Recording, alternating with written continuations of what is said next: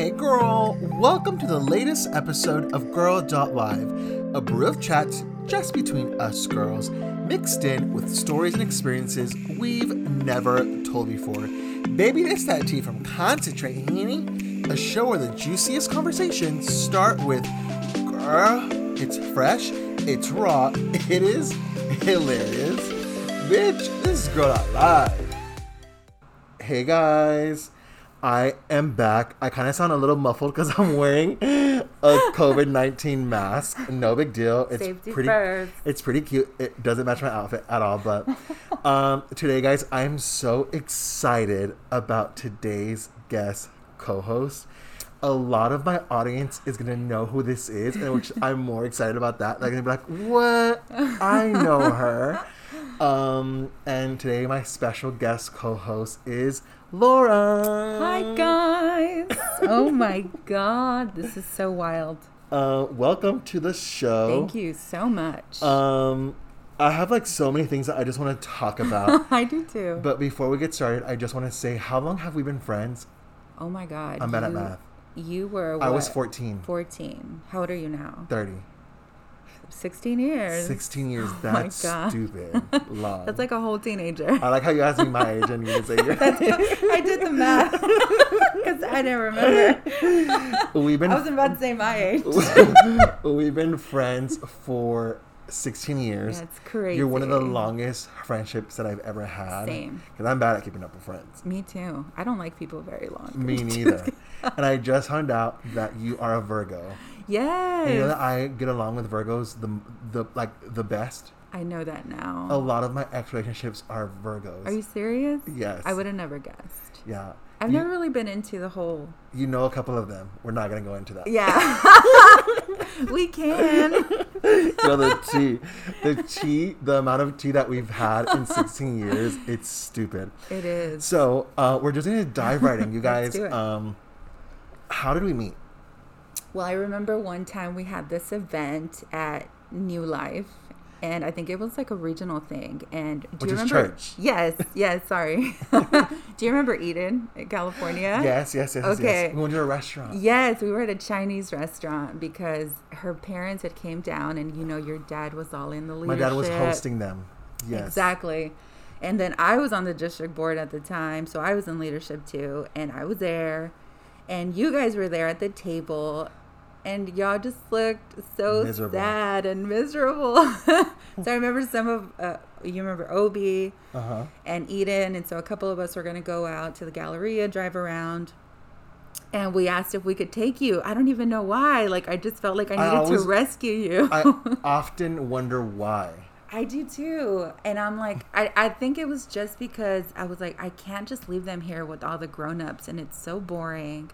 We're going to have a blast. Did you feel bad like, guys, we're not inviting them? No, I didn't even think about it. Honestly, I was just like, hey, y'all want to go? And I think y'all said yes. And I remember thinking our parents aren't going to let us. I thought that too. And I think you asked my dad. I did. You were like, hey, and obviously just to like backtrack. Yeah. We met in church. Yes. And you were someone that had a title, like a senior title, right? And people respected you, and my parents, who are pastors, knew you as that person. Yes. So I think you went to my dad and asked him for permission. I went straight to the source because I knew how Hispanics worked. I know that's how it was in my family. And I remember you coming back and being like, he said yeah, and we were like, no, he didn't. Y'all were so shocked. The look on your faces, I remember it. You guys, so my parents clearly. wouldn't let us go anywhere with anyone at all. And she came back and she was like, your dad said that you guys can come with us. And I remember being like, what? They're on crack. There's no way. She's just making that up, trying to get us in trouble. Do you want to know something that I reluctantly went? Really? Because I was like, I don't want to go. Like, I'm just a homebody. I'm just bored. You were not having it. So we went out. We had fun. And that was 16 years ago. That was 16 years ago. And we've been friends ever since. Yeah, because then I found out that you guys live like a mile away from me. Down the street. And then we went to the same school. So I was driving at the time. And I remember I would love to just be like, hey, y'all need a ride home? Or y'all want to, ride here? or your parents were staying, late for work or whatever, and y'all would come to my house and we'd hang out. And then your sister's younger, Mari. Hey girl. And then me and your sister, Mari, became really close. So then it was just a group of us. Exactly. That would hang out and go home and just be lazy. Love lazy it. boots. Fast food, McDonald's, Jack in the Box on Jensen. What? Shout out to all my Northside girls. So now that we're on that topic of how we met, what was your first impression of me? And I'm gonna give you my first impression. Actually, I'll give you my first impression of you first. Okay. So I had seen you at district events, like huge events, like East Texas District. Right. And I remember seeing you and thinking like, oh wow, like everyone knew you. Mm-hmm. I had never heard anyone talk bad about you, Aww. which we call like that was like your reputation, your testimony. Exactly. Everyone talked very highly of you, and everyone always said how down to earth you were. And I never understood how someone of your stature could be so down to earth, because you don't come across it as much. That's so amazing. So then that day that you were like, let's go hang out, and I remember thinking, well, we're just little kids, because I just saw me and my brother as little kids. Yeah. And you saw us more than little kids. I did. I felt like, oh wow, she's so down to earth. Stop. And then when I finally like got to know like the real you guys, I was like, oh, they're just like us. Mm-hmm. They're homebodies. They ain't trying to go nowhere. Yes, I love my house. I love my computer. I love my TV, my phone. What was your first impression? Well, I personally thought you were super quiet, super sheltered. People would never believe that. Yes, it's true, guys. You guys, I was never this loud. I was very timid. I was very like. You were to yourself. Even, I think, talking to you at the beginning was really hard. I think Ben was more outspoken at the time. Brother. Your older brother, yes.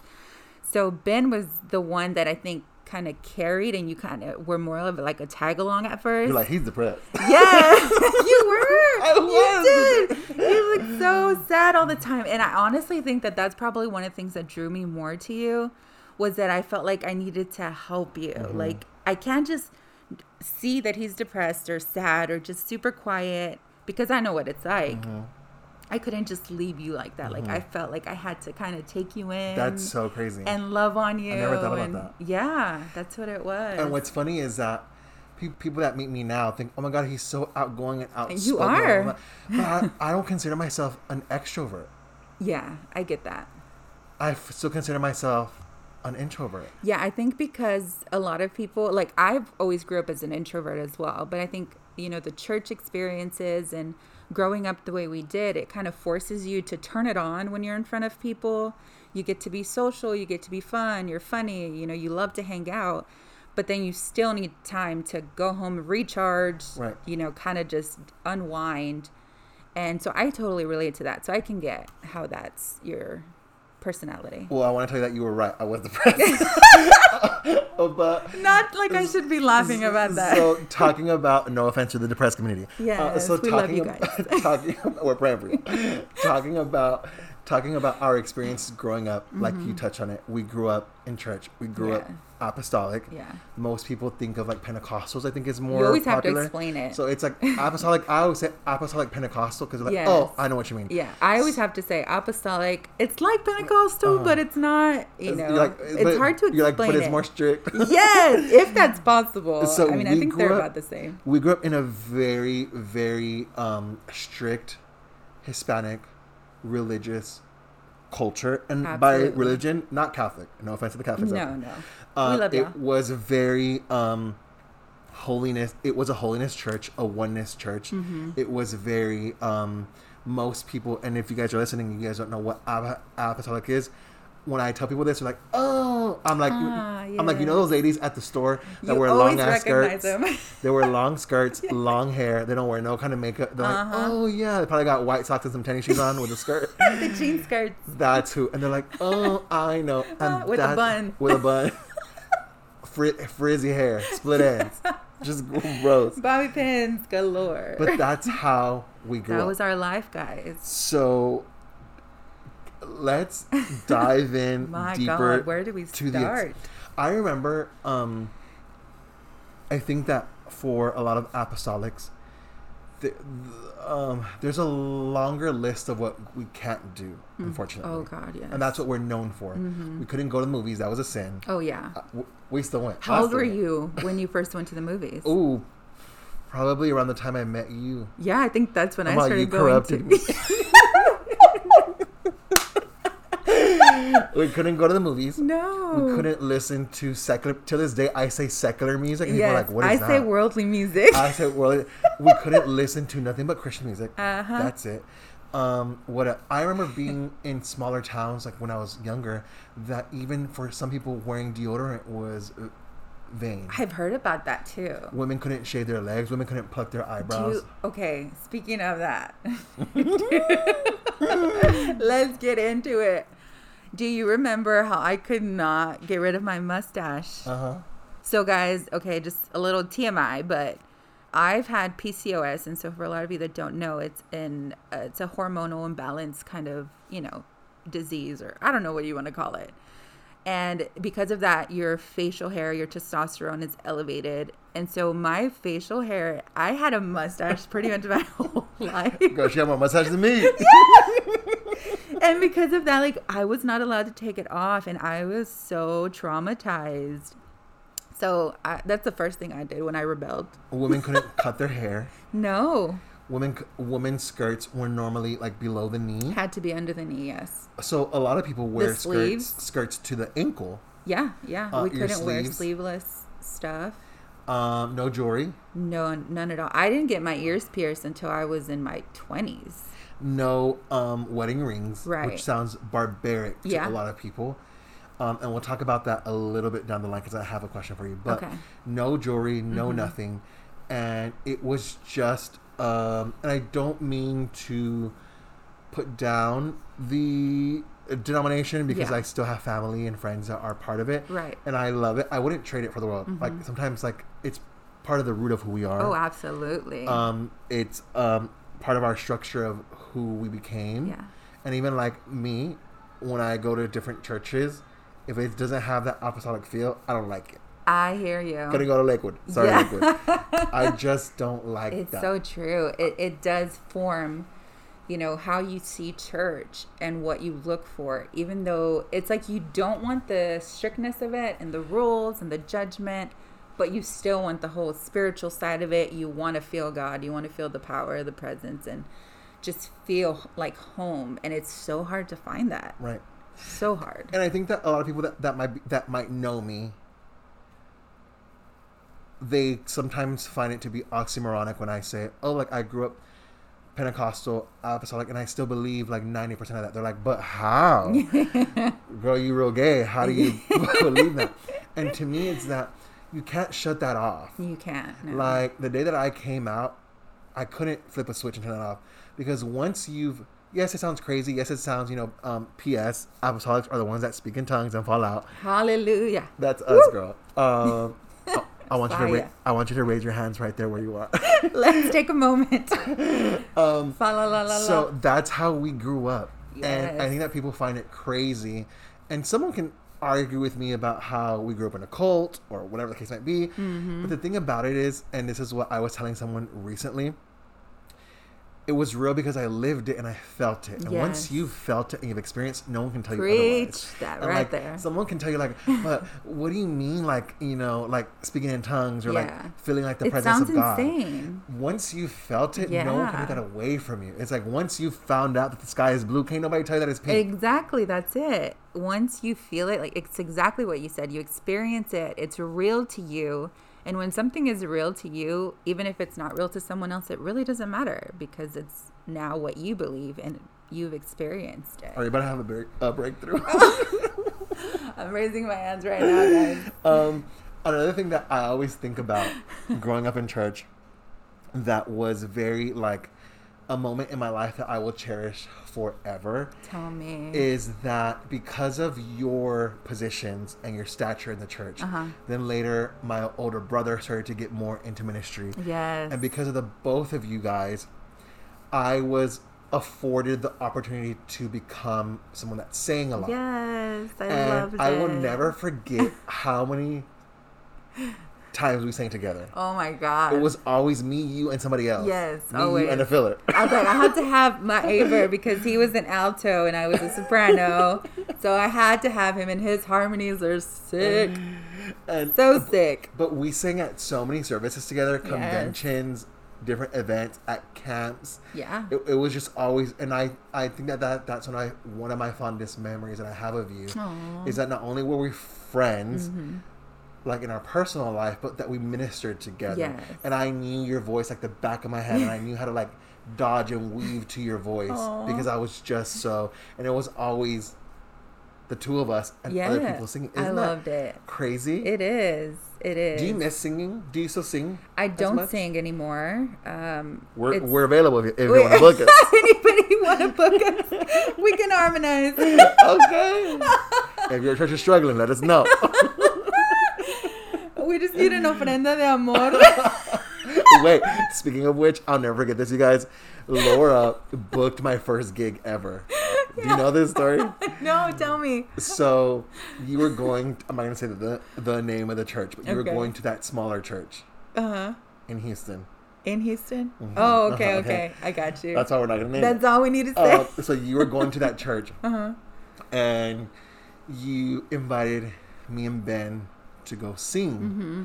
You were like, I just need help. Like, I think like you were like leading worship. Yeah. And like you were praised, like you were all of it. Yeah. It was a one-man show. It was a one-man band. And you were like, come help me. Like I just help. need like, I want you guys to sing like a special song, but then also like be my backup. And we were like, okay, cool.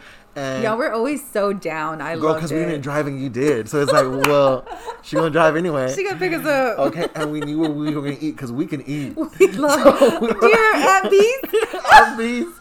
So we gonna eat regardless. Spot. So we would say yes, and then my parents would always say yes to you. I loved it because it's not like you were taking us to the club. It's like, hey, can I take your kids to church? Yeah. So then we went to that church.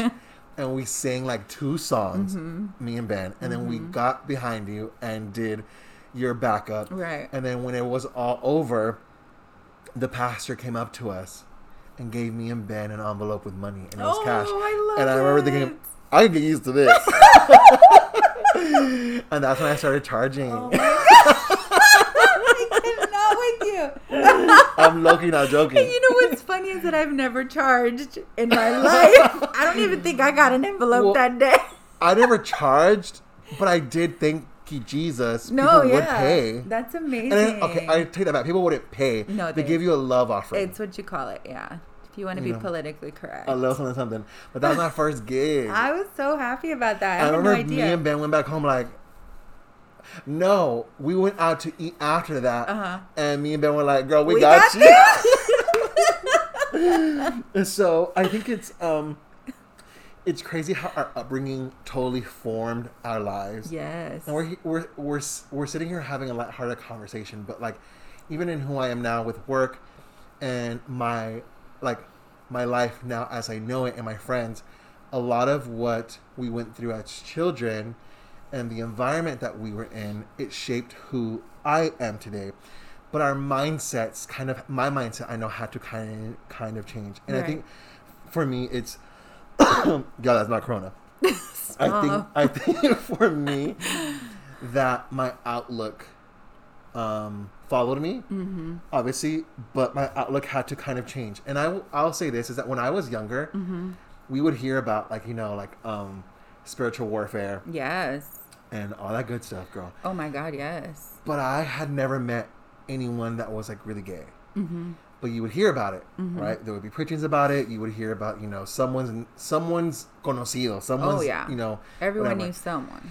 But I literally thought that being gay meant that you had like the literal devil inside of you. And like I remember you were possessed. A demon possessed. Wow. Crawling up the walls. Oh my God. A very exorcism. Yeah. Exorcist. Like everyone had to stay after the youth camp and close all the doors. Right. So I thought that that's what being gay was. Oh, I'm sorry. I think it took me years to realize that was my mindset then because of the culture and our norm. And like you said earlier, is that sometimes it led to being sheltered and it led to otherism. I was talking to someone that I know, and I was telling them how the apostolic community sometimes creates otherism. and it's us and them, and even like our services, who the demographic, you know. And sometimes you get so caught up on preaching to yourselves, but then you have someone homeless walking, and you're like, oh, like he doesn't belong here, like take him out. And it's like, but that's what the church was for. But that's what the church was for. Oh my God, yes. Or if you have, you know, a visitor come in and she's wearing pants, and you know, because P.S. you couldn't wear pants, duh. No. But she's wearing pants and a tube top and some jewelry, and you're like, oh, she this isn't for her. But that's who Christ is for. Poor thing, she needs help. Right, but I think that we create this sense of otherism. Yes. Does that make sense? Absolutely. And I think for me, I created this illusion that gay people were over there. Aww. And I just couldn't ever be that. That makes me sad though. But I mean, that's what we kind of had, like this mindset of that. Like, would you agree that we kind of... That's absolutely the truth. You were always made to believe that in some way, shape, or form, you were kind of superior. Right. Because you were saved, or... Because we're all going to heaven. Yeah, we were. And we were so spoiled in the sense of getting preached to like 5 times a week. But if you think about it, it was always the same messages over and over and over. Like you said, the drilling into you how this is a sin, that's a sin. You shouldn't do this, you shouldn't do that. Stay away from this, stay away from that. Even when it came down to people. Right. It's like if people sinned, or if someone made a mistake, or they lived their life in a way that wasn't what they preached, then you had to stay away from them. And you were not allowed to be friends with them, even though the whole foundation of the Word of God is love. Right. So it never made sense to me. That is the one thing that I feel I could never fully process and grab. So I was always the friend with the people that were more of like the outcasts, or they weren't seen in the most favorable light, or someone committed adultery, you know. And I've had youth pastors in the past tell me, you need to stay away from them because of my reputation. And because they were trying to protect me, oh, you need to stay away from them. And I'm like, no, they're my friends. Like, that's when they need me the most. And that's when you're being Christ-like. Exactly. Because what is salvation for if not for the lost? Thank you. Because if you're sitting in a room full of quote unquote saved people, then did the mission stop there? Boom. Like, you know, when Jesus, I might be wrong, girl. When Jesus told his disciples, "Go be fishermen of men," he didn't say just fill up that one bucket and once you're done, you're done. No, he didn't say that because. You better preach, Abraham. You see, guys, he knows his stuff. But it's like, how many churches are out there, and they're happy with the little 20 saved people. That's it. No, we're not accepting no more applications. Yeah. And someone that's homeless or broken, or someone that is a victim of abuse, or whatever the case might be, comes in like, no, she's different. She's not like us. She's not wanted here. She's not accepted here. But again, who is salvation for if not for someone that's lost? That's exactly it. And it's great that we have that mindset now. Yeah. So, I have a question for you that I've always wanted to ask you. Bring it. And it's just a dying question for me because people that meet me, like I was just talking to one of my best friends, Rudy, Megan. Okay. We went out with one of our friends that me and you both know. Okay. I'm mouthing it. Okay. And my friend, Megan, was like, tell me about Abraham and what he was like. And our mutual friend was like, yeah, he wasn't like that. Not at all. And I think that people meet me and they're like, oh my God, like, that's who you are and that's who you've always been. Yeah. And that's what I always tell people, like, I'm a pastor's kid. And people are like, why do you always say that? Because I want you to know where I've been. Because where I've been defines my character and who I am today. But who you are at the core. I love spending time with people that have known me for so long. Yes. Because they ground me into like, I've come along. You have, boo. I'm sitting here with eyeshadow, brows beat. And I would have never thought that. So my question to you is, when did you know? Oh my God. When did you know that I was gay? Okay. Well, let's just go back to this whole church thing. You like the damn man? Yeah, pretty much. You're like, that's a jotito. I love him already. He's not gonna hit on me. You're like, do you do hair? I'm at 12. I'm like, can you do my makeup already? No, but I do think that it was early on when I saw the mannerisms. it wasn't a point where it's like, oh my God, I know he's gay right away. You know, because of, I didn't know you that well yet. And you were really closed off. You were really sheltered. Yeah. You were so quiet. I don't think people understand when I say you were quiet. Well, like when I was younger, like when I was like a little kid, people had to, my parents had to explain to people that I wasn't me because I never spoke. Wow. That makes sense. So I was just always not who I am now. I feel like you were just the one that would fade into the background. Absolutely. And you would be okay with that. And everyone here would be having a party and having a blast. And you would just sit there and just like, when can I go home? You know? So I really don't even know how it started evolving to the point where, you know, I started to get to know you more. And when I knew for sure was actually when you formed a really close friendship with someone back in the day. And it was to the point where you would never talk about girls. I think at that time your brother was already, you know, being a little fast. Yay! I didn't want to say all that, but I don't know if he's listening. So, you know, I knew that he was more, you know, ready for girls and kind of excited about crushes or things like that. And I never got that from you. It was never like, oh, I like this girl, or oh, she's cute, or never, ever, ever. And so when you form this friendship with a guy, and it became where it wasn't just like a friend. It became a lot deeper. And the attachment that you had to him was like, oh. You're like, baby, that's unhealthy. Oh. I was like, okay, we're going to go there.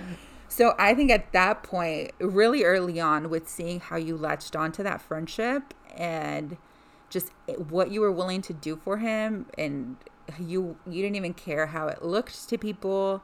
You just threw all of that out the window. And I'm like, he is so into this guy. And I'm like, I wanted to tell you so many times, like, just tell me you love him. Like, just stop telling me he's your best friend. Like, you know, and I mean, I'm not going to say anything more than that, but that's when I knew it was for sure. You know what I just thought about on the way over here? What? I passed by the Starbucks across the mall. Remember that one time me, you, and him had gone to go have dinner? I think I treated you out to dinner, and then I treated you out to like dessert and went to Starbucks. Yes. Do you remember what you told me at the Starbucks? I don't, but I remember that day. Driving by the Starbucks, like, it's crazy how your mind works, P.S. That's today's moral of the story. It really does. When I drove by and I go to that Starbucks a lot for work. Because of Willowbrook. Okay.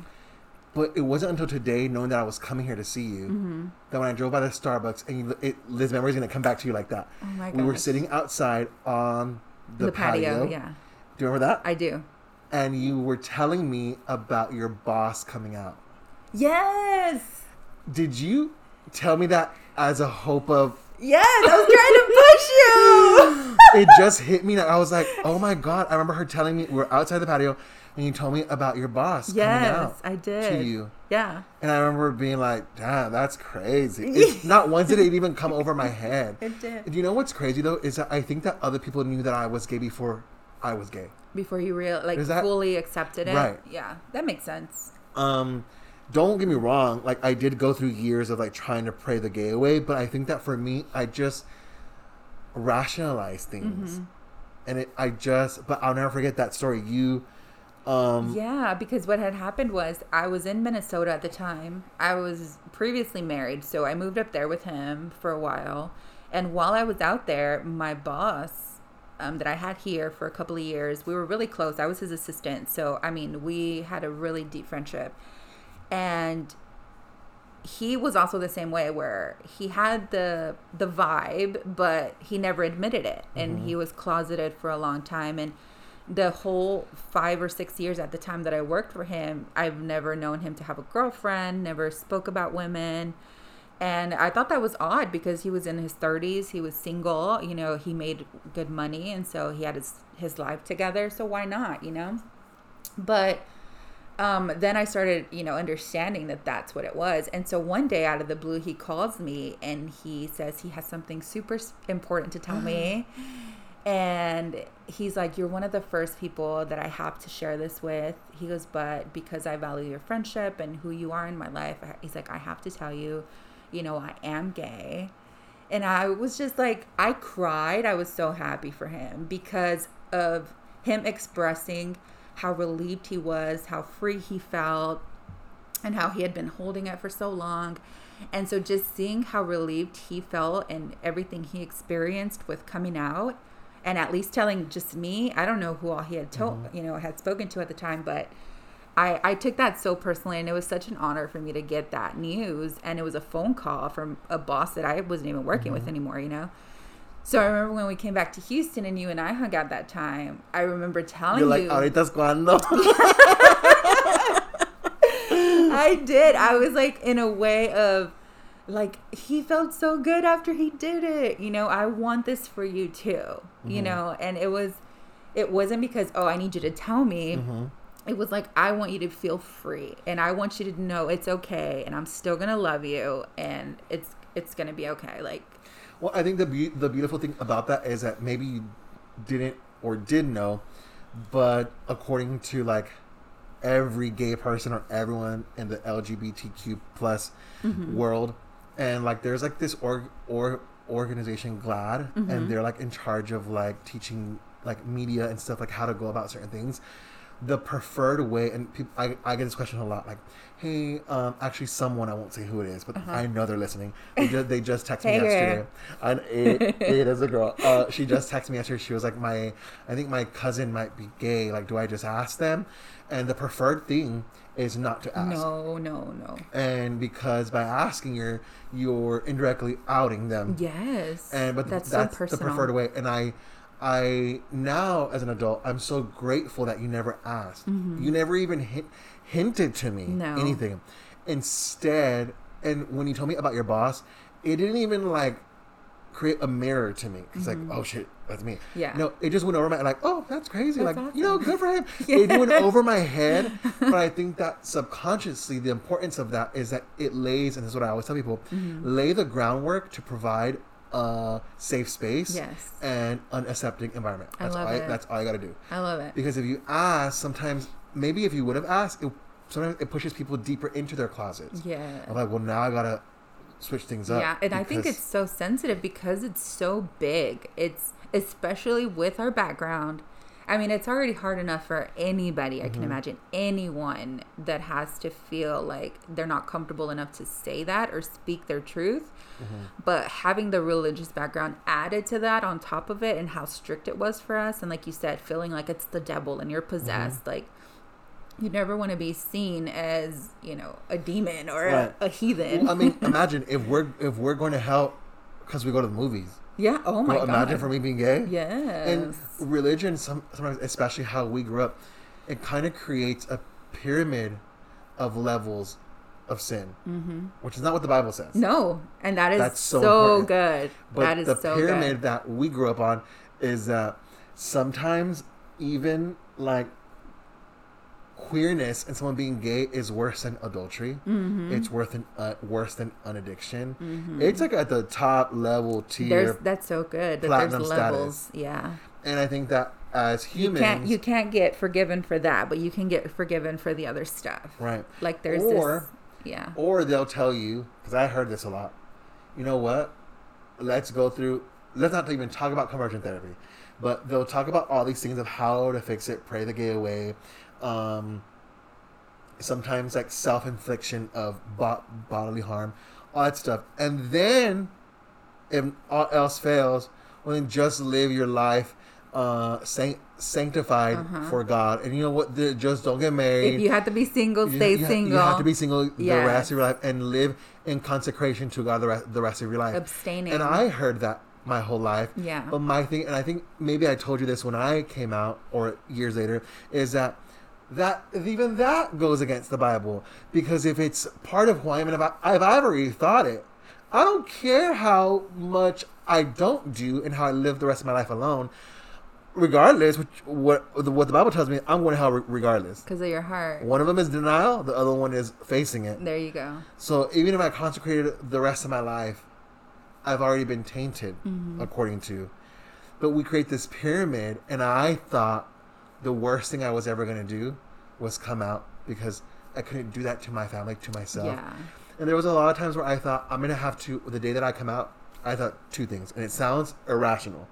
I thought two things. My parents are going to murder me, dig up a hole in the backyard. No one's ever going to hear about me. Or two, I'm going to have to run away so far away where no one will ever hear from me. Yeah. And unfortunately, that happens far too much in our community That of makes Christians. me so sad. Because how many times do we, and I'll talk to my parents sometimes about like, and it's so common, whatever happened to brother so-and-so? Oh, girl, you don't know? Girl, he came out and he just went away. And I told myself that I never wanted to be someone that, whatever happened to that guy Abraham? You going to see me, you going to hear me. You are going to know my name. You don't know who I am. Because I never wanted to, if I accept myself, I shouldn't have to carry your shame in who I am for you. Yes. So I always thought, first I thought I'm going to come out and go far, far away. And the more that I reconciled who God was in my life, and who, again, you can't take that away from me of what I've experienced. That's it. Of God. Yeah. And the more that I came to terms with it, then it's like, I don't want to go away. I don't want to shut up. I don't want, because someone's going to be watching that can find hope. I love that. And people still ask me till this day, like, girl, why do you go to all these church services? Like, and I'll go in a little beat. You're like, why not? My thing, do you know why I go? Have I ever told you this? I go because sometimes I'll sit next to youth pastors, ministers, whatever. I'm friends with a lot of them. And I'll go because I know that there's someone sitting in, it's twofold. There's someone sitting in that pew that sees, like, they still treat him like a human being. They can still shake his hand. They're going to go have dinner. He's going to go have dinner with the pastors and the ministers. I love and that. it humanizes that It's okay. if they can accept him, or maybe not even accept him, if they can just at least respect him, what about me? And the other fold of that is there's a mother there, sitting there, that says, if they can accept that person, that's someone's son, maybe one day they can accept my son too. I love that. And that's why I go. My next question for you is, speaking about like all of this, do you remember the time where obviously like me coming out was like so difficult? It was the worst experience possible because people just know, and I always say this, people find it so like crazy. I came out twice. I came out publicly on a YouTube video. Yes. But I had to come out years before. Right. And people don't know that. Yeah. And people thought, for a long time, people thought that I had made that up.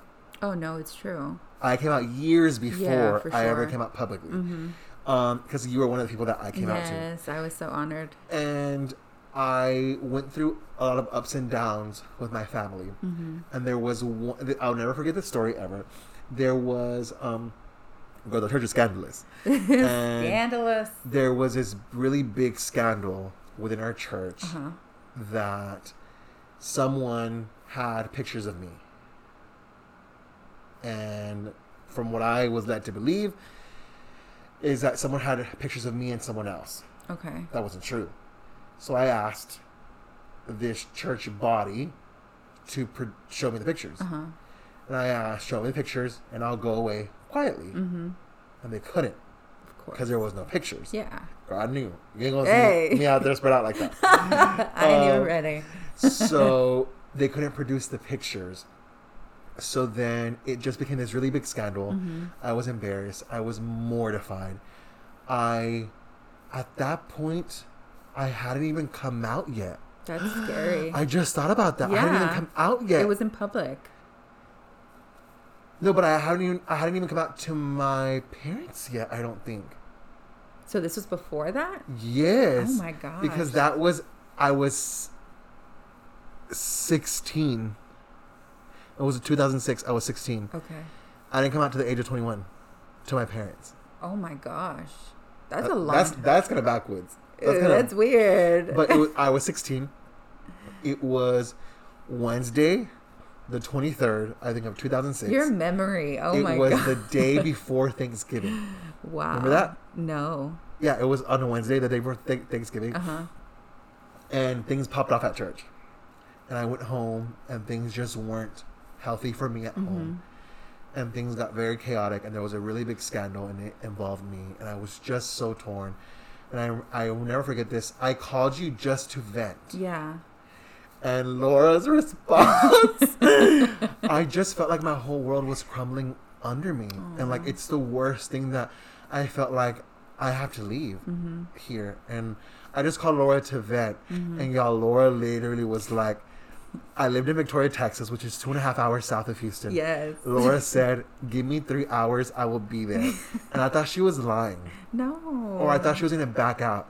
Y'all, 3 hours went by, and Laura's like, I'm outside. Oh. You drove all the way to Victoria to go pick me up. Yes. I will never forget that. Because I don't think... I'm grateful for you and other people that provided that escape for me. Because all those escapes were glimmers of hope that you can prevail, and there's always a way. When you feel like the whole world has turned their back on you, there's always a way, and it gave me hope. Yes, and someone loves you. Right. There's always going to be someone that loves you. And if all else fails, there's Jesus. Hey, Jesus. Hey. But you picked me up. We came back here, and that was the day before Thanksgiving. It was November the 23rd. I was on a Wednesday. Aww. Isn't that crazy? That makes me so happy because I mean, I have the worst memory. I do. But I do remember things like that where I would drive to Victoria. We'd have sleepovers. We would, I would just be like, hey, I haven't seen you in so long. I just need to come hang out.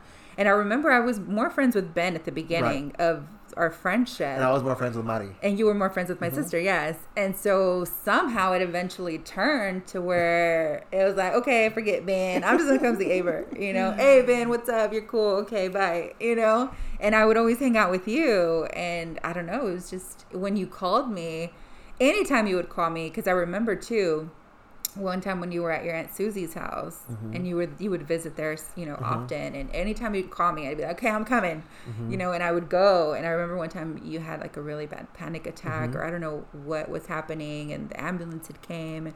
So I'm here I go. I'm like, I have to go see you, make sure you're okay. Where did you go see me? At your Aunt Susie's house. Like I pulled up on you. Oh, yes. Oh, yes. I forgot about that. Yes. So I remember different things like that where, if I knew you were not okay, like I had to make sure you were good and I'd have to come see for myself. And I think that because like it was my home and my relatives and my home unit, sometimes we think that that's all there is, and I think for me, it helped me realize that now, like being openly gay, what you learn being part of like the LGBTQ plus world is that sometimes we choose our family. Yes. And that family's chosen. And I think that was glimmers of hope to me, that it's like this person that doesn't know me or that isn't related to me can be there to give me hope. Yeah. And I feel like because of people like you, I am who I am now, helping others and depositing hope and love in other people. Because somehow, somewhere, someone did it for me. Yes. Speaking about me being gay, I was telling our mutual friend this story. One time we had a youth camp. Okay. And it was at... It was either Lake Tomahawk. Lake Tomahawk. Okay. It was Lufkin. No, it was Lake Tomahawk. Okay. And... 2 stories. The one about my brow. Do you remember the story or no? I don't know. I want to hear you tell me, just in case it sparks. You're the first person that ever did my makeup. Shut up! Do you know the story or no? I don't remember. I hate my memory sometimes. Tell me. You know how church camps, we were all pranksters. Oh, yeah. The guys especially. Yes. Well, for years, me and Ben were very big pranksters, and no one ever got us. And we would have like duct tape people to their mattress, throw them in the lake. Y'all were the worst. Give people sleeping pills and like X-Lax so they're asleep and they're like I always remember y'all would like come out running like, oh my god, guess what we just did, and y'all would be so excited. We would throw people naked in the woods. Like it would crazy things, and no one would ever get me. And during recess and downtime, we would be part of that, but me and you would then have to go do like choir and then like praising practice and blah blah blah. And we never had downtime. Yes, we were never outdoor people. I hate the heat. But I'll never forget this, that I took like a 30-minute nap. And I woke up. I want to go get ready. I'm getting ready for practice because I had to meet you at the temple for praising practice. Yeah. And I'm about to walk out, and I go to the restroom to wash my hands, and I look up, and someone has shaven off my brow. Oh my God. And I remember, that. Crying and being like, but I can't let them know that it got me. Yeah. And I was embarrassed. I didn't want to tell anyone, like, man, they got me. Oh my God. And someone in our dorm shaved my brow, and they shaved half of it. So I remember wearing these aviator shades and messaging you and like crying, me like, someone just shaved my brow, and you said, come to the temple, wear your shades, I'll fix it. And I was like, how the heck is she gonna fix it? Girl, you pulled out your little brow pencil. This is before Anastasia Brow is. Oh my God. You pulled out a brow pencil and you did my brow. I do remember it now. Because I was like, oh yeah. how am I gonna have half a brow? And then you're going to be on the platform. Being on stage. Everyone's going to see singing, you. Yes. Sweating. And I was like, and you did my brow. Aww. Little snatch brow. It was on fleek. No, but okay, so that year,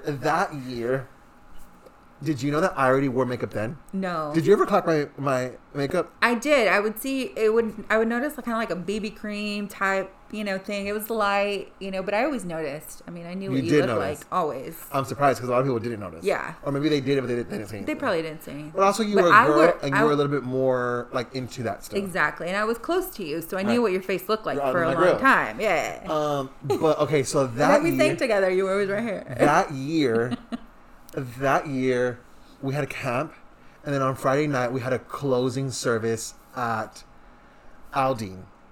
Okay.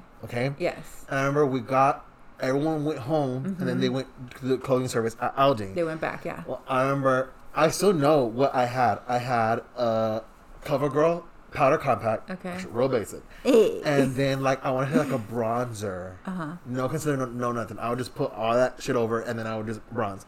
And I will never forget this, that we got there really late, me and all of our friends, including our mutual friend. Okay. And our church, the guys, we sat way in the back. Mm-hmm. Very last seat at Alding Church. Okay. And the preacher, I'm not going to say his name, the preacher is preaching, and he says that, the world that we're coming to, and like how the enemy is, infiltrating our youth. Yeah.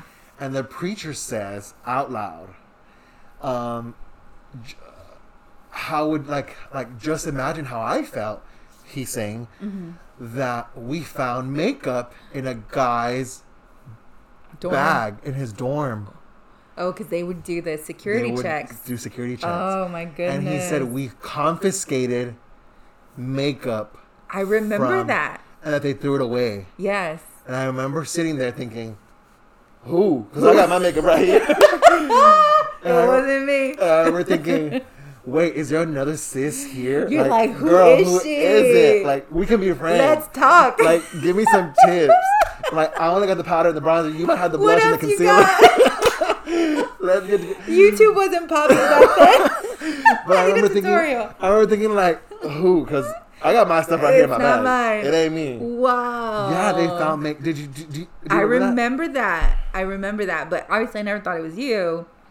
But I would have never even guessed or even thought about who it could be. I've heard speculations of who it was. Really? And it's someone that's not even gay. They're completely straight. Uh-huh. But that they wore simple concealer here and there. Yeah. But I remember being like, wow, teach me. I want to know. Aww. That is so crazy. It wasn't me. And you're like, oh, I already know. You're just confident as can be. Okay, wait a minute. I need to make a pause. This is Abraham in the future in post-production, and we need to make a pause right here. P.S. Are you guys enjoying this episode so far? I love Laura so much, and I hope that you guys love her as well. We're making a really brief pause right here. Again, I'm in post-production in the future. And you guys, this episode was filmed on location. I actually traveled to Laura to film this episode, and it was not shot in our studio. So for the next 5 minutes or so, there's a distortion in my mic that we did not catch. And you'll notice, again, my mic is distorted. Laura's mic is perfectly fine. For the next 5 minutes, you'll notice a distortion. I try to clean it up as much as possible. But then after those 5 minutes, it'll go back to the normal episode. I hope that you guys are enjoying this so much. And do we not love Laura? Like, I don't know if I've already said this at this point in the episode, but check out girl.live, the website. That's www.girl.live. And you'll see more of Laura's content. So now we're going back into the episode. Now that you look back at how we grew up and how we were raised and the different perspectives, obviously we've grown a lot. Yes. And even though we still believe in all kinds of ways. Okay. Even though we still believe most of or a lot of our roots and how we were taught, I think that we've evolved. I think that's the best way to put it. What is your perspective now looking back at who you used to be and who you are now? Like, what do you think about that? As far as who I used to be before, I think what shifted the most for me is the way I view, I don't even like calling it just sin. You know, the way I view people's lives, the way I view mistakes that people make. I thought back then I was pretty good as far as like being able to overlook certain things and love people regardless. But over the years, going through all the stuff that I've been through, you know, in my own life, the things that have happened to me, just so many experiences that I've been through that have caused me to lose a lot of my quote unquote friendships from the church.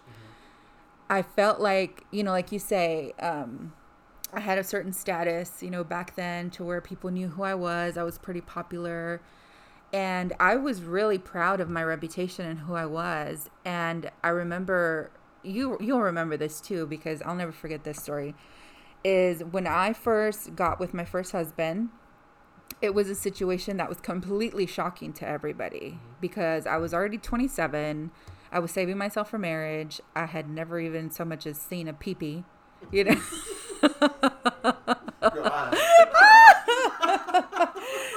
So it was a very big deal when I got with my first husband, and he had just came down for a visit. He was in another state. So when he came down, you know, one thing led to another. Y te robó. Y me robó mi ve.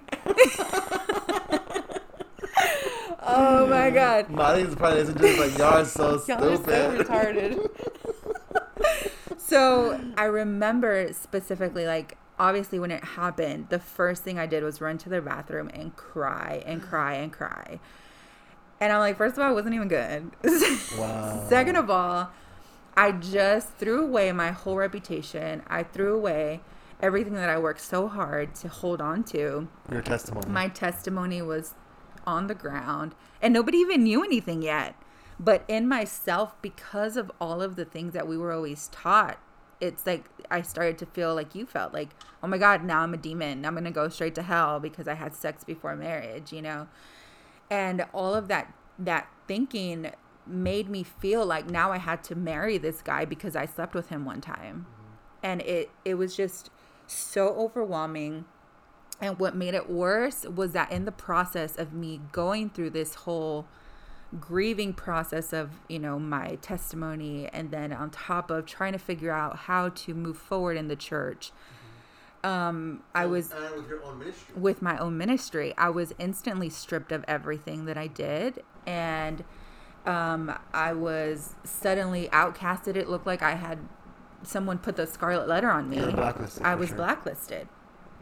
All of my so-called friends at the time that I was closest to turned their backs on me, including your brother. I mean, not to blast him or anything, but I think that was really hurtful to me because, you know, as we spoke about, we were really close and we've had this friendship for so long. And once that happened, I remember feeling so betrayed by so many people that I'm like, I was there for you guys when y'all needed me. And now that I finally need somebody, no one was there for me. And I think one of the most frustrating things, like, that I think we can both share on that is like, I'm still me. Yeah. I'm still the person that I was last week. Exactly. I'm still the person that I was. All I did was get some D. Okay. You know? And it's just so, it's frustrating. It is so hard. And I'll never forget that I went through this in isolation. I was in isolation. I stopped going to church for a couple of weeks, probably even a couple of months. You went MIA for sure. I was off the grid and I was just in this depression. It was so deep. And at the same time, trying to navigate my relationship with this guy that I didn't even want to be with. But feeling... our society and our church and our community told you that, well, because you've already done XYZ, you have to marry. Absolutely. Whether there's love or not. Exactly. They told me that in order for me to fix this, to fix my relationship with God, I had to make it right. And in order to make it right, I had to marry this guy because I had already become one with him, you know? And that was so frustrating in itself. And I never forget that. I remember that the one person that I called was you. And I'll never forget, I was outside of my mom's house. I was in the front yard and I'm pacing around and I'm just telling you how I feel and everything that happened to me. You told me a lot. Yeah. You went into explicit detail. And I remember being like, she just needs to let this out. I had so much built up and I hadn't been able to talk to anybody because no one was there anymore, you know. And I'll never forget that when I spoke to you, I was expecting... You know, I was kind of prepared for the reaction, like, you know, your brother had given me, like, okay, well, I'm sorry, I can't be friends with you because it's going to mess with my status or my reputation. You know, kind of like we've always been taught. Once someone messes up, you have to blacklist them. You have to leave them alone. You can't talk to them anymore because it's going to affect you. It's kind of like it's going to rub off on you. And that's so twisted. They will stain you. Exactly. And like, because we weren't just, I just want to clarify, we just weren't church goers. Right. We were active in church and we were church leaders. All up in the ministry. And it meant that by association, I might lose my job or my title or my love offerings because I'm being seen with you. Exactly. We're friends. Yeah. Right. That's how intense it was. And the damage that mentality had on me was unbelievable. And when I didn't get that reaction from you, it just made me feel like, okay, there's someone that still loves me. There's someone that is still going to be there no matter how much I mess up, how many times I have sex, or, you know, if I come out pregnant, like anything. I had no idea what my life was going to be. If I was even going to go back to church, I was like, oh my God, like, what is going to happen? Like, who am I going to be now? Like, without church, I felt like I was nothing. Without my ministry, I felt like I was nothing. I didn't even know who I was outside of it. Right. And so it just molded me in a way where after so long of having to deal with this, then I was able to say, you know what? I'm still okay, even without my ministry, even without the church, even without all these people that were my so-called friends. I still made it. And I remember throughout that whole 3 years of being married to this guy, because I went through with it, I ended up marrying him and all that. It was such a miserable time for me because... I always felt for you. You did? Because you would tell me how great certain aspects were, but I knew that you were telling me to convince yourself. Yeah. And I think that you would tell me to beat me to the question. Yeah. Are you okay? And you would tell me, oh, like, this is great. And even then, there was one phone call that we had when you finally broke down and said, I'm not okay. Yeah. And this isn't okay. And I'm tired of this. And that time as well, you went into, like, details. And I remember feeling like, and obviously it's our lives, we made our own decisions, but it's crazy how our community will force us into one thing. And before you go forward, I think that there was always one thing that, I don't know if you even recall this, but going into how our church and our community will told you, hey, well, now you have to get married to this person. Right. Then it turned into a double negative because you came back from MIA. And then you were still low key. Yeah. And then you were either engaged or married. I think you were already married. And then there was a convention. And it turned into a double negative because there was a convention and we're talking to you and you say, oh my God, like they asked me to sing. Yeah. And you were so happy that they had asked you to sing. And I'll never, like the whole week of convention, like we would hang out, we would talk. I was actually talking to Amanda earlier this morning. And she was saying that that's the year that I introduced you to her, or you had, or whatever. Okay. But that's when we met. Yes, that year at convention, I'll never forget this, and I don't know if you know this or if you recall this, that you went on stage and you received so much backlash. I don't remember. Because you were wearing your wedding ring. Oh, yes. And to me, it's like, it's damned if she does, damned if she doesn't. Yeah. And you were standing on a platform, on a stage full of men, pastors and bishops and ministers. And you walked on stage and you had your wedding ring and you received so much backlash. And I think we talked about the backlash, that someone had told you something, blah, blah, blah, or had advised you, like, take it off or whatever. Yeah, I should take it off. Yeah. But then I remember talking to my parents and other pastors and other ministers and hearing the buzz of how dare she go up there. Yeah. And I don't think I ever told you that. I don't think we went into that much detail about it. But people it was behind a big the deal. scenes saying, how dare she go up there with a wedding ring. And you guys might think that this is crazy, but apostolics back then didn't believe in the wedding ring. They still don't for the most part. Yeah. And you got you're a rebel if you so you got backlash for the first part. Then now you're getting backlash for doing what they told me. It just didn't make sense. It was just a whole bunch of politics, and I think that was one of the worst parts for me, was that there was always the gossip. There was always gossip. There was always people talking about you. Instead of just coming, straight up and saying, hey, can you just take it off? Okay, fine. No big deal. I'm not going to tell you no. I'm not going to sit here and fight you over it. Like, who cares? But the fact that people are always, and it's been like that since I can remember. I mean, that's just the history of what we grew up in, was the gossip. I remember the tea was always so good at dinner. And the funny thing is that because we were up there and we knew people, we knew and more. Bro, the tea that we had, it was to this day, people, to this day, we still have good tea. We do. People wouldn't believe it. They're like, what? Y'all knew?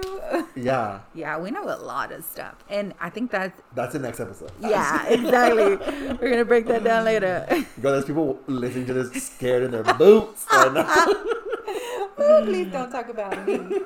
Oh, I got plenty, sis. You know who you are. But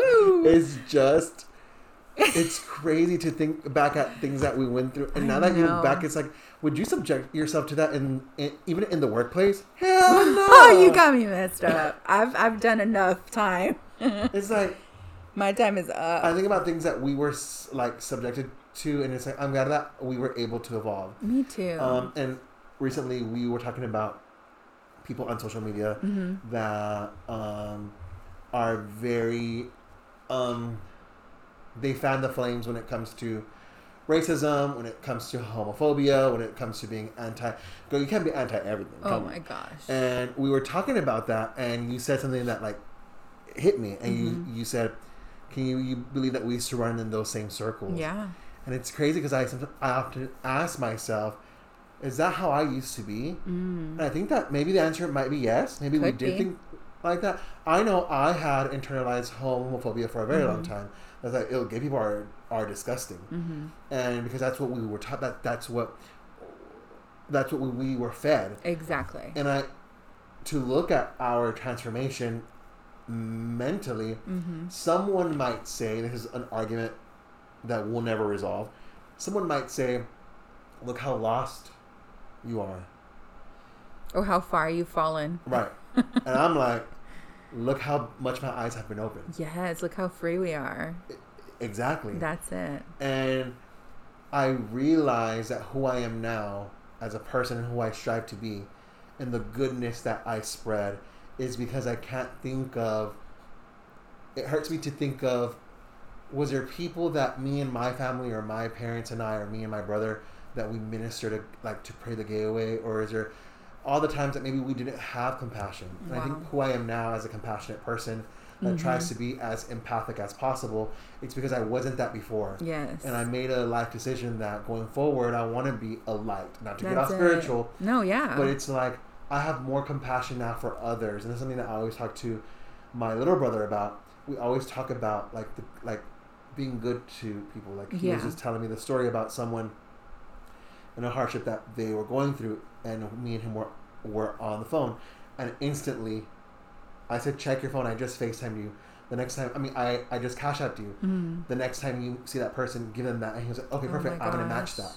And you guys. It's just, I'm glad of who I became. Yes, me too. I'm so proud of you. Thank you. I am. I'm glad that I didn't allow, even now when we talk about it, that I didn't allow the negativity to outshadow the goodness. Same.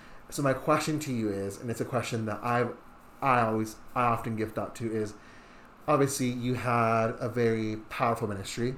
Obviously, I think especially like not just as a leader in church and as someone that was a role model, but I truly believe that like even like through song, like how many people, because you allowed yourself to be that instrument, right. because you allowed yourself to be available, that God was able to speak to someone, because you allow yourself to be available to God. Right. Do you think that ministry still follows you? Do you still see that?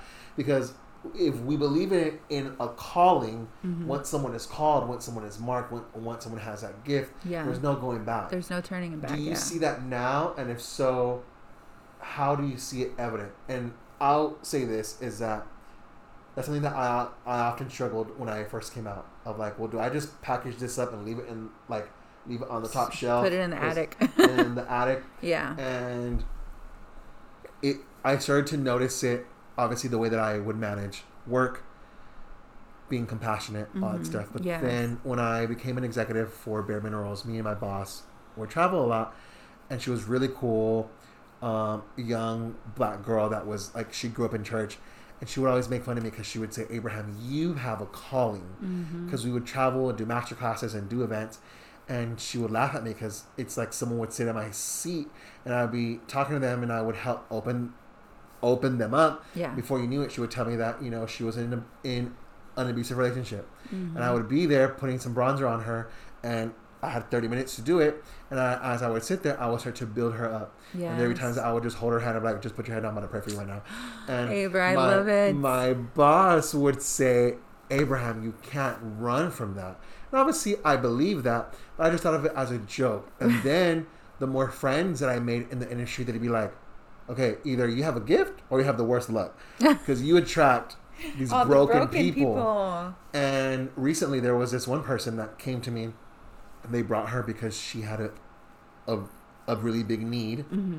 And they told me that long story short, she had a disease that made her face look completely like, I can't even describe it. She was, what's the word? She was just deformed. Oh my gosh. And it looked painful. And she was there and she sat down and she said, I'll spend whatever money I need to spend. She's like, money is not an issue. Sell me something to make me feel better. Oh my god. And she sits down, and I'm not gonna lie, her outward appearance was shocking to me. It was almost distracting, and it was gut wrenching because I started to feel her pain. I feel like what someone calls intuition, we call discernment. Discernment, yes. I was able to discern that she was broken. And I sat her down and I said, well, girl, I'm not going to sell you anything that you don't need. Like, you know what? Let's talk about it. Let's talk. In short, she told me that she had this disease. She lost her job. She lost her friend. She lost her husband. She pulls out a picture and she says, this is who I used to be. It wasn't the same person. Oh, wow. She was a beautiful person. I told her, you're still beautiful. And she started to break down and she told me, Abraham, like, I thought about killing myself last night. Oh, my God. And in that moment, the thickness that I felt, I had to literally let go of her hand. And I, in my head, said a prayer for myself. The power. Because I didn't know if I was emotionally ready to deal with that. And I said, oh, pray for myself. I let her keep speaking. And I told her, can I say a quick prayer for you? And she said, sure. And she closed her eyes. I held her hand. And I said a prayer for her. And when we were done, I said, look, you don't know my name. You're probably never going to see me ever again. But on your worst of days, on days that you feel like you can't go on another moment, and days that you don't think that the sun will rise the next day, wow, I want you to know that there's someone somewhere named Abraham that's praying for you. Oh, yes. And I promise you that from now until the day that I die, I pray that God never allows me to forget this memory of you, because I'm going to pray for you every single night. I'm going to think about you. And I want you to know that on your worst of days, if you think that no one will ever miss you or have a memory of who you were, I will. And I might not ever see you. Know that there's someone out, and she bawled. She was like, tell me everything. I was like, girl, you don't need most of this. Like, just it's a heart issue. She was just, and when that was done, one of my coworkers was like, girl, how do you do that? How do you process that? And I truly believe is that our job as Christians, and people find that to be oxymoronic. Well, how can you still call yourself a Christian? As job as Christians, and it's to be Christ-like and to continue to spread that hope and give that love. And do you find that in your life? Do you find that it follows? And what the number one compliment that people always tell me is, you have such a beautiful way with words, and you're so good with people. Oh, you're so sweet. A lot of people say, why is everyone so drawn to you? Mm-hmm. And it's like, I don't know. But I do. It's just the presence of God that we carry, the love of God that we have, it's been embedded in us to the point where you can't help but just, emote that and just let it shine out of you without even trying sometimes. And a lot of it has to do with how we treat people. And when you said that you try to be empathetic, that is exactly me. I feel everything so deeply. When I see someone going through something, I see someone broken, you can just see pain in someone's eyes. I instantly feel like my spirit latches to it. And it will not allow me to let go until I can get to the root of what's happening, or at least try to establish this connection of, hey, I'm here. If you need me, I'm totally ready to help you through this. And that's been my life. It doesn't matter how long I go without going to church, because church is not who I am.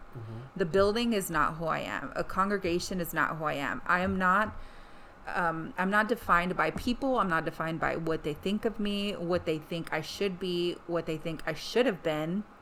That's not who I am. I am what God made me to be, and He put a heart in me, and this gift of discernment is the same exact thing that you carry, where even my husband, Tony will constantly be like how he never understood it for the longest time, because it would always come off like I was prying, or if someone would instantly hint at there's a problem. Or some people say, it's none of your business. He would always tell me that. It's none of my business, but they need help. Yeah, and it's like, and if I have what they need, or if I can help them in any way just to let them know that they are loved, that they're going to be okay, and give them any kind of hope, then I'm going to do that. I don't care if you don't understand it or not.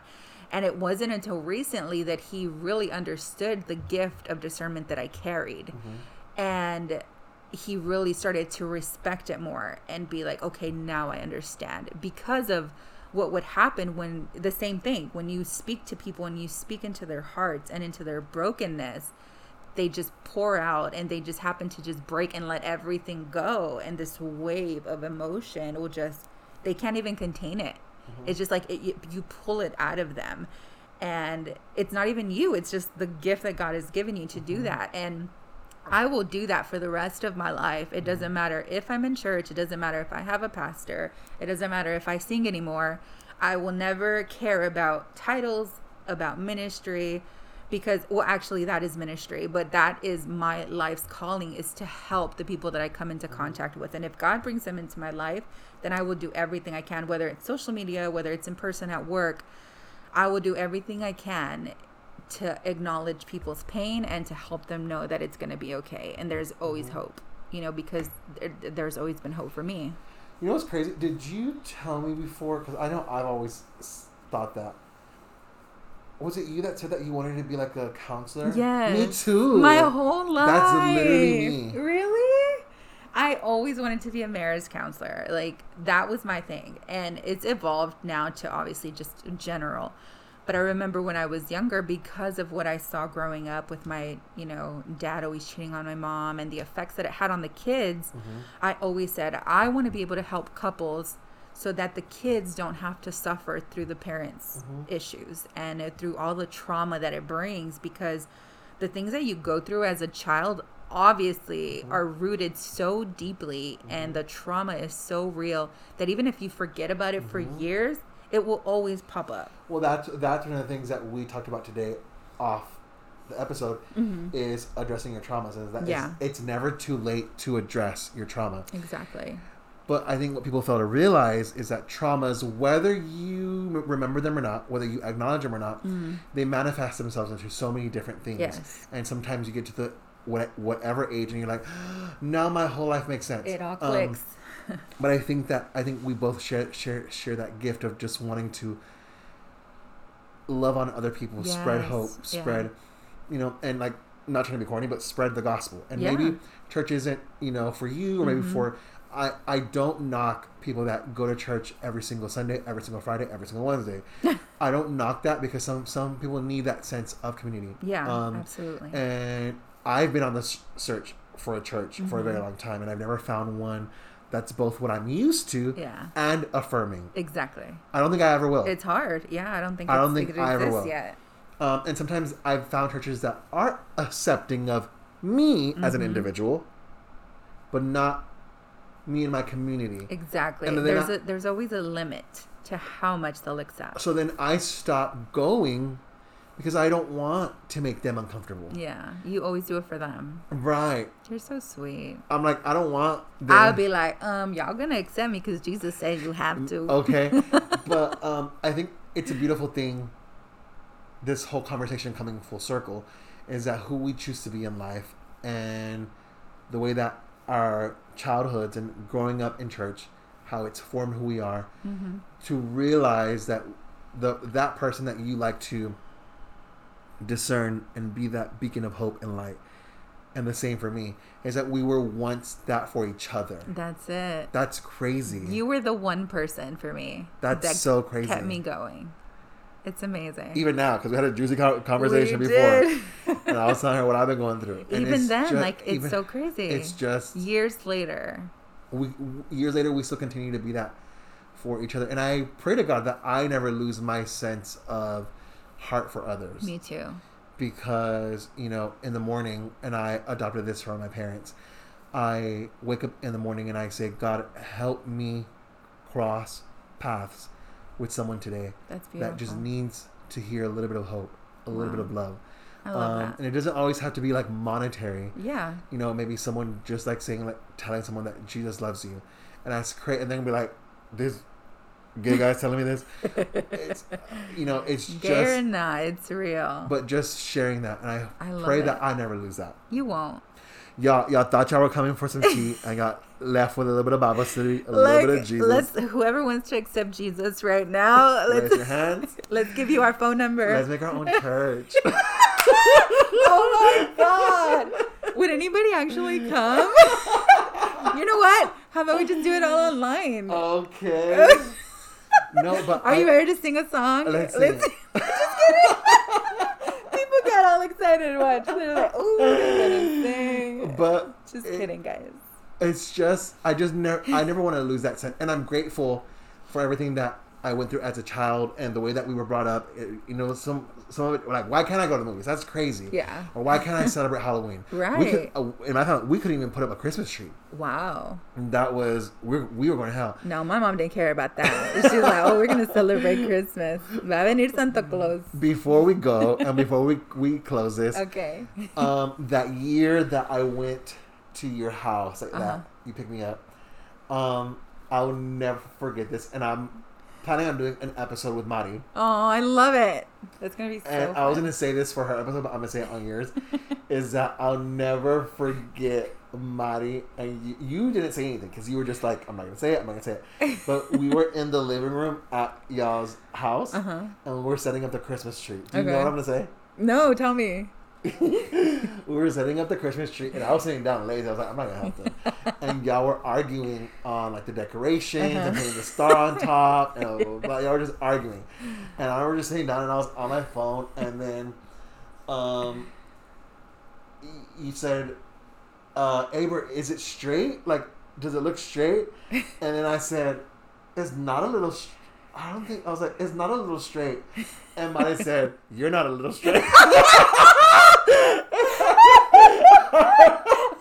I remember being like, she's on to me. I can hear it. No, but it's so crazy because Monty and I would have conversations about, like, I wonder when he's going to tell us he's gay. Like, we obviously knew because we're so close to you. But it was never, a situation where we would, like, bash you or talk about you. We were just like, I want him to tell me already, You're like, I want a gay friend. Have you had gay friends before that? Before that, Other than your my boss. I think that was it. Well, and I was going to... Don't say no names. I was going to say some names, but I don't even know if they're out. Oh, my God. No, I don't know. That's the next episode. Yeah. Because as many closeted people as we know, we're not going to out them. But baby... It's okay to come We know a couple, but it's okay. We still love y'all. And Jesus still loves you too. And Jesus loves you more. But no, I don't think so. I think after you, then I had more. But I love gay people. Oh my God. Y'all are my favorite. I love it so much. Like, I would totally trade all of my straight friends for nothing but gay friends. You should. If I could. I want to introduce me. Let me into your community, boo. But we hope that you guys have enjoyed this episode. Yes. Thank you so much for coming on the show. Oh, thank you for having me. If you guys loved our conversation, we have some good news. We actually are planning another episode. Yes. That will be amazing. And obviously, we reference Mari, Laura's sister. She'll also be on the show. And do you have anything to say? Where can they find you on social media? Well, actually, I have a fitness account. I'm trying to lose some weight, guys. Hey, girl. So you can find me on Instagram. It's at Say No to Fries because y'all know fries is my favorite. And I just started a YouTube channel, so there's not much on there yet. But yeah, Instagram is where you'll find me. So by the time this goes up, we will have your video on the website. So it'll be on grow.live/juice. Yes. You guys can watch it. And then that way, by the time we shoot the next episode, we'll talk about that as well. And you'll know who I am if you don't already. Right. And do you want to say hi to all of our church mutual friends? I know they're like, oh my God, Laura. There's some I never want to see again. And, not to be shady. And I have to spread the love of Jesus. But some of y'all. No, but the other ones, yes, Dave. I miss you. Alrighty, guys, that is all from us. We hope you guys have a great one. We'll y'all talk to you safe. Next. Stay safe and know that Jesus loves you guys so much, so much. Bye, y'all. Bye.